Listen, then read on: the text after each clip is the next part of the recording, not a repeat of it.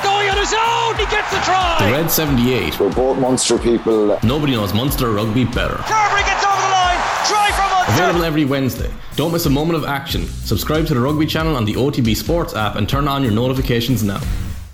The News Round on Off the Ball. With Gillette, for an effortless finish to your day. New Gillette Labs Razor with exfoliating bar. This is News Talk. Hello there, welcome along. Premier League evening in store. Gav Cooney will be along for the football show between 9 and 10. We have Wednesday night rugby, Ireland's squad named for November, and of course Leinster against Munster on Saturday. Fiona Hayes and Rory O'Connor are with us after 8 o'clock. And like a phoenix from the flames, we knew it wasn't going away. The European Super League rises again. Philippe Auclair is with us this hour to explain all. 53106 is the text number. We're at Off the Ball on Twitter. Michael McCarthy, hello. Hi Joe. And Richie McCormick, hello to you. Evening, gents. Nice to have the European Super League back officially. They're hoping to launch 2024. So it seems the gist here, if you missed all of this, is they have appointed a new CEO. His name is Bernd Reichart. He is a German media executive. He's the CEO. And he says, we're coming again. This time they're going to try and last longer than just the 48 hours of April 2021. They will relaunch in 3 years. They're hoping to have the new season up and running 2024. So the autumn of 2024. And it won't be a closed shop this time around. The original idea, of course, was just 12 clubs. That's us. You're not able to get in. This will be far more equitable, is what they're saying. This is still a corporate entity because Real Madrid, Barcelona, Juventus are bankrolling it to stay in existence. And he's promising in a big conversation with the Financial Times open dialogue across the game. He says even the fans will have a lot of sympathy for the new idea. He says European competition very badly run, too many games which don't excite or capture the imagination, and we are pressing ahead. The London Times has seen a dossier which has been sent around to all the clubs potentially interested in getting on board with this European Super League. And a big problem, it seems, is England. So in the dossier they're saying the English top flight is, quote, outgunning all continental leagues. Champions League increasingly dominated by the English. They're backed by hedge funds, public investment funds, sheikhs and oligarchs. And so they say the Champions League is no longer a truly open European tournament. The Champions League is increasingly dominated by English clubs and a few continental exceptions trying to keep up. So they're definitely tapping into that continental sense that England has become, in effect, the Super League. So it's all there. We'll talk to Philippe Auclair and get his take. But certainly the notion, I think, that the European Super League was suddenly dead in April 2021 is not one that many of us would have subscribed to. And we all said, well, it'll be a matter of time, but it will come back. And this is what I would say is their soft launch. They went big in April 2021. That was a big launch. This is more of a soft launch, and here they come. Yeah, hoping that people don't arrive at the stadiums with placards and worse, demanding the board's head on a plate. But yeah, it's harder for Gary Neville to rant about this, although it's still a press release. The same deal, really. Are the English clubs who apologised to their fans and said they wouldn't make those types of mistakes again, are they signed up here? Is there a list of clubs, or is it being deliberately vague? Nobody's signed up. Real Madrid, Barcelona and Juventus are still funding this entity. I suppose it's just a shell of a corporate entity now. And they're also, I mean, there's an ongoing situation where they're suing UEFA in the European Court of Justice, and the result of that will be in December, the full ruling in spring of 2023. But in effect, they are the only three who are openly involved in saying this still has to happen. So nobody else is actually signed up, but I mean, you know. But I think that also does make a difference. So whether or not behind the scenes, you know, the four English clubs in particular, let's say for now, are involved in these conversations and are open to it and are like going to, you know, stab their fans in the back, I suppose is the way you would put it, considering the words that were used April last year. It's harder to react in a kind of a over the top way when they are doing it on the stealth or not at all. We don't know. So I guess that's what it is. I mean, the hysteria that surrounded it last time, while I thought was in some ways refreshing and it was an entertaining few days. Yeah. It feels over the top now when you look back at it, doesn't it? Because, I don't know. Well, why are some power grabs more equal than others? Is probably the way I would look at it now, considering what we were talking about last night, for example. I think the most egregious aspect in April 21 was that this was a closed shop. it's us 12 teams. The rest of you don't really ever get to be part of this. Whereas our friend here, Bernd Reichart, is saying this is going to be open, but it's just going to be European competition, but way better. Yeah, but it's all for, like, I still wouldn't agree with it, but I'm just saying that the same people, it's a lot harder for me to take Gary Neville shouting down, like Gary Neville and Jamie Carragher produced some of the best television I've ever seen on the Monday Night Football during the Super League debacle, and they were truly brilliant about it, right? It's harder for me to take that seriously given the 18 months we've had since. Given the, I feel that the complicit, reaction to Newcastle, for example, that takeover, or given, I suppose, some would say hypocrisy of the Qatar World Cup issue when it comes to Neville, and a few other little things here and there. I just think the high horse isn't as available to them as it was then. Oh, okay. Well, so, hopefully the reaction to this is a bit more than Gary Neville. He seems to be all we're relying on here. Sure, I suppose. But I was saying, I look back on the hysteria now. Oh, yeah. Of 18 months ago, or however long ago it was, and kind of like chuckle a little bit at it, despite the fact that I was fully headfirst into it at the time. Yeah, well, we'll see what Philippe makes of it. He's obviously very au fait with all these matters, and he'll give us a sense as to how real this is. I'm not for the Super League, Joe, just in case that sounds like what I'm saying. Nobody's for it. He'll give us a sense of how real it is and how likely. I mean, it's a weird thing that they're like, come and join this because all the English clubs are ruining it. We also need the English clubs, but we'll get back to you guys. Todd Bowley's reading this going, this sounds like a great idea. Sorry, there is... We've got to move on. We've got to move on. Okay. Richie. Why? Because we would just...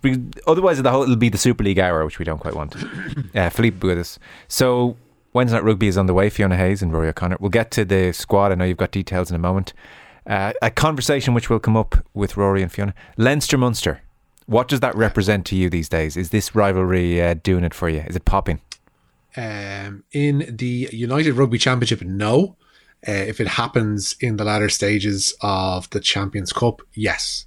I think it's very hard to get worked up about any United Rugby Championship game, although I do see the merit in each one of them. It's not something that you're going to get, I don't know, it's not going to dominate a week. Like, it hasn't. Like, look, it hasn't dominated a week's worth of build-up. It's been part of the chat that's gone on around the week. But it's a bit of a phony war when you consider the sides that both teams will probably have out on Saturday. They'll be missing players through injury. That's one thing, but they'll also be keeping an eye on events still to come, be that the internationals or be that the Champions Cup games to come in December.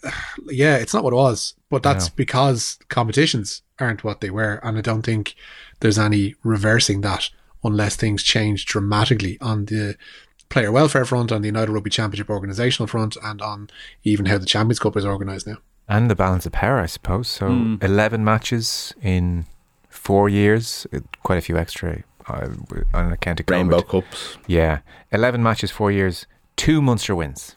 And if you want to go back further, their last 15 meetings, 3 Munster wins. So it's kind of hard to get too excited about Munster realistically putting it up to Leinster on Saturday in Dublin.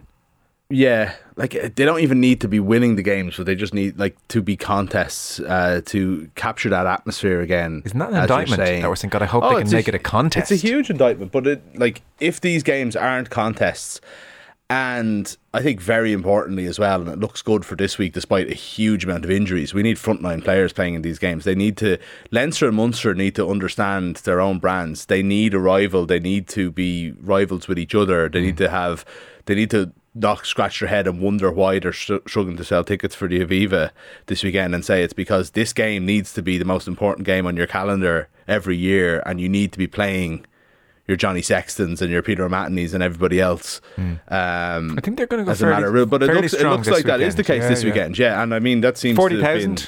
You would think we're creeping up towards 40,000. Yeah. It's quite good. That seems to be the way. Like, to Richie's point about like the URC structure, like, so far so good in that. It does, like, I mean, there's nothing else happening. There's no European games until December. Obviously, there's international coming around the corner, but there's been no reason to be putting out second teams in the URC so far this year, which has made it so much better. No, it's true. Well, we'll see what Fiona and Roy think after 8 o'clock. Hey, what about the weather today?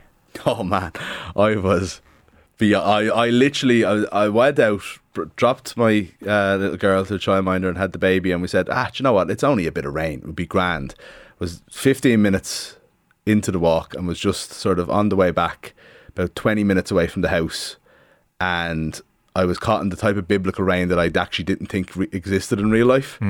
I got home, it was like as if I just climbed out of a river, which was good fun. Yeah, and we're not getting the worst of it, obviously.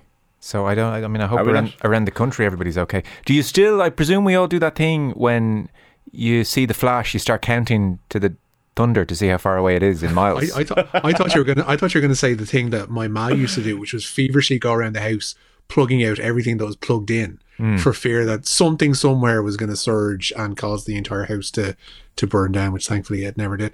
But yeah, it was almost there's a map, I think there's like a real-time lightning map that somebody had up online earlier today, and I was looking at them, and there was enough flashes that you weren't really counting the amount of time between flash and bang, and there's some proper bass to some of that thunder as well today.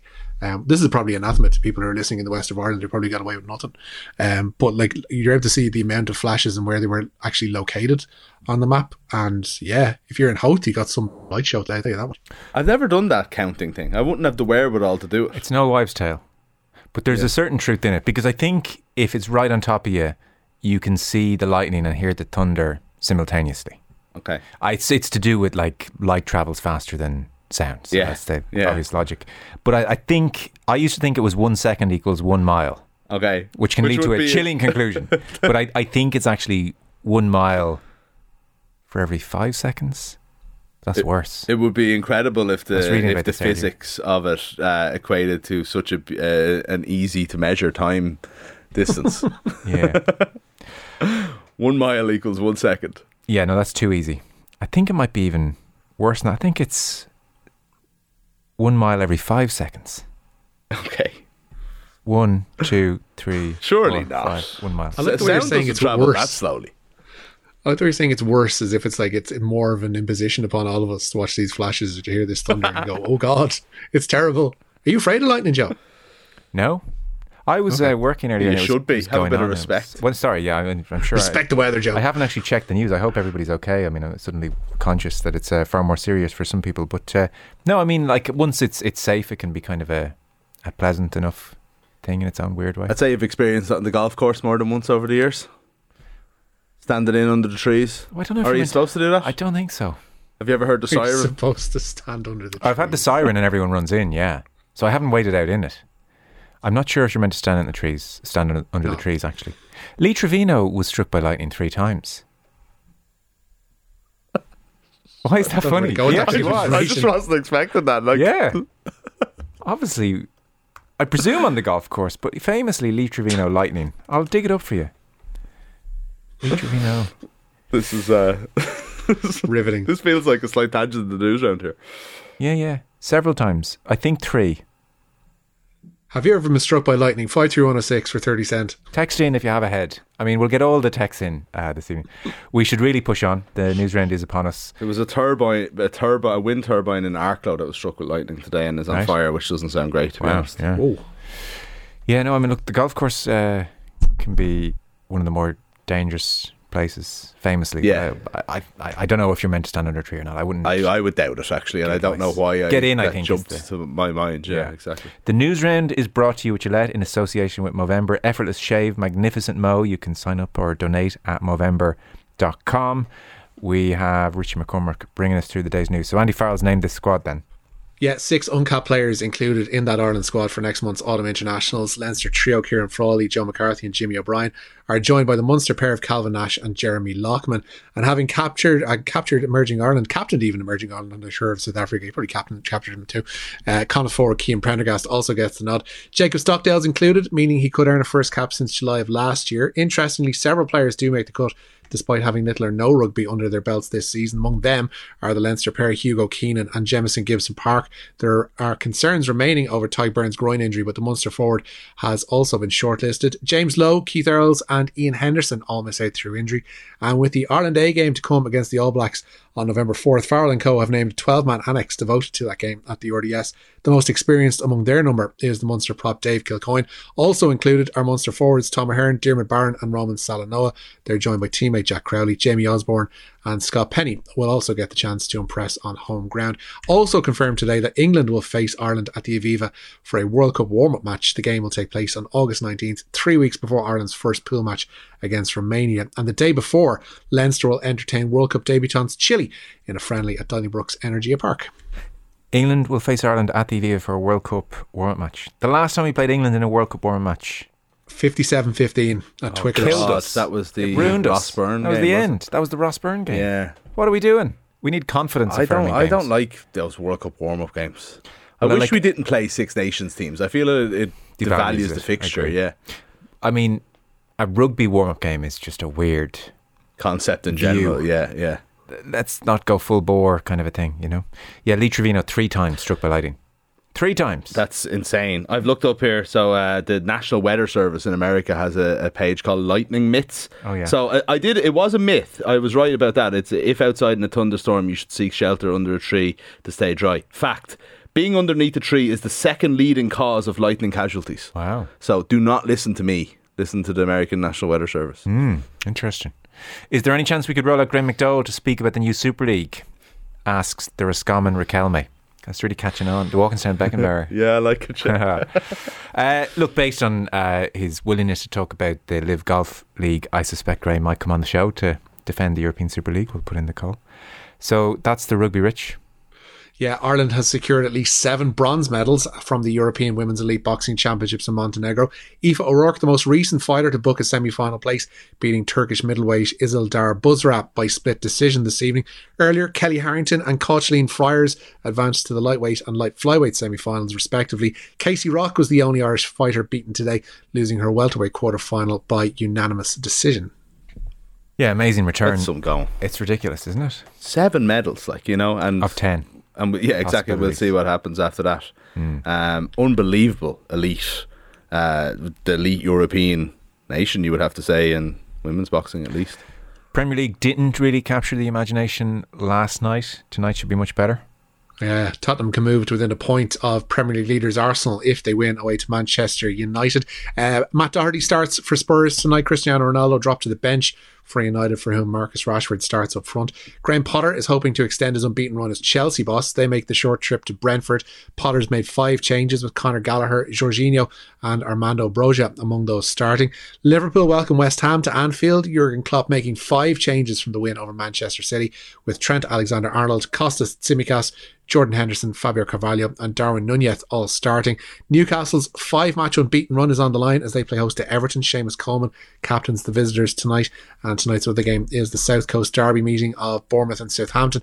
And Republic of Ireland captain Katie McCabe starts at left back for Arsenal in their first Women's Champions League group match tonight. They're away to Lyon from 8 p.m. Good news on Matt Doherty. You might have seen after the Everton game that he had a big smile on his face. He was substituted, got a standing ovation, and Conte gave him a big hug. And this was not long, obviously, after Conte had talked about how, I'm not stupid, I'm not picking Matt Doherty if he's not any good, type comments about 3-4 weeks ago. So Conte has revealed the conversation with Matt Doherty, and he said, I'm really happy for Matthew. It's nice he calls him Matthew. Friendly. He played a good game against Brighton, but today he was better. He was good against Brighton, but today I saw Matt Doherty of last season, and I said to him, now, finally, you're the player I know.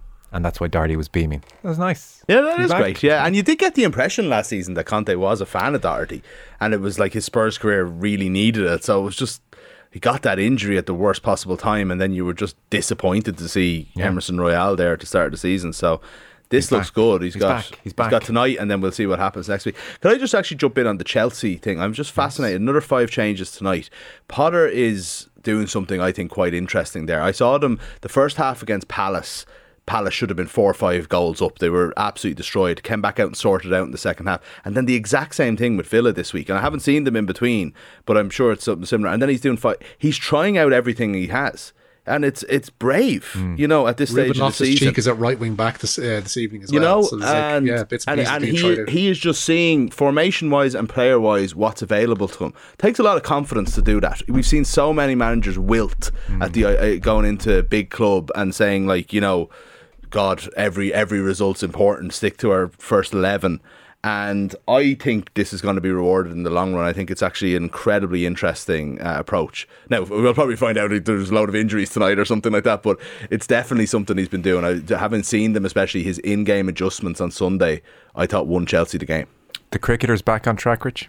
Yeah, they certainly are. Curtis Camphor's unbeaten 72, got Ireland's T20 T20 World Cup campaign back on track this morning. His innings helped Ireland beat Scotland by 6 wickets in Hobart, keeping alive hopes of a place in the Super 12s. Ireland's final pool match is against the West Indies on Friday. All 4 teams now in Ireland's pool are on 2 points. They have a win each. George Dockrell helped Camphor to their 5th wicket stand and knows they need to make another step up if they're to progress to the next phase. I think, just keep getting better game to game. With the ball, we know there's bits there that we can improve upon throughout that match. I thought Scotland batted brilliantly in certain periods and put us under pressure.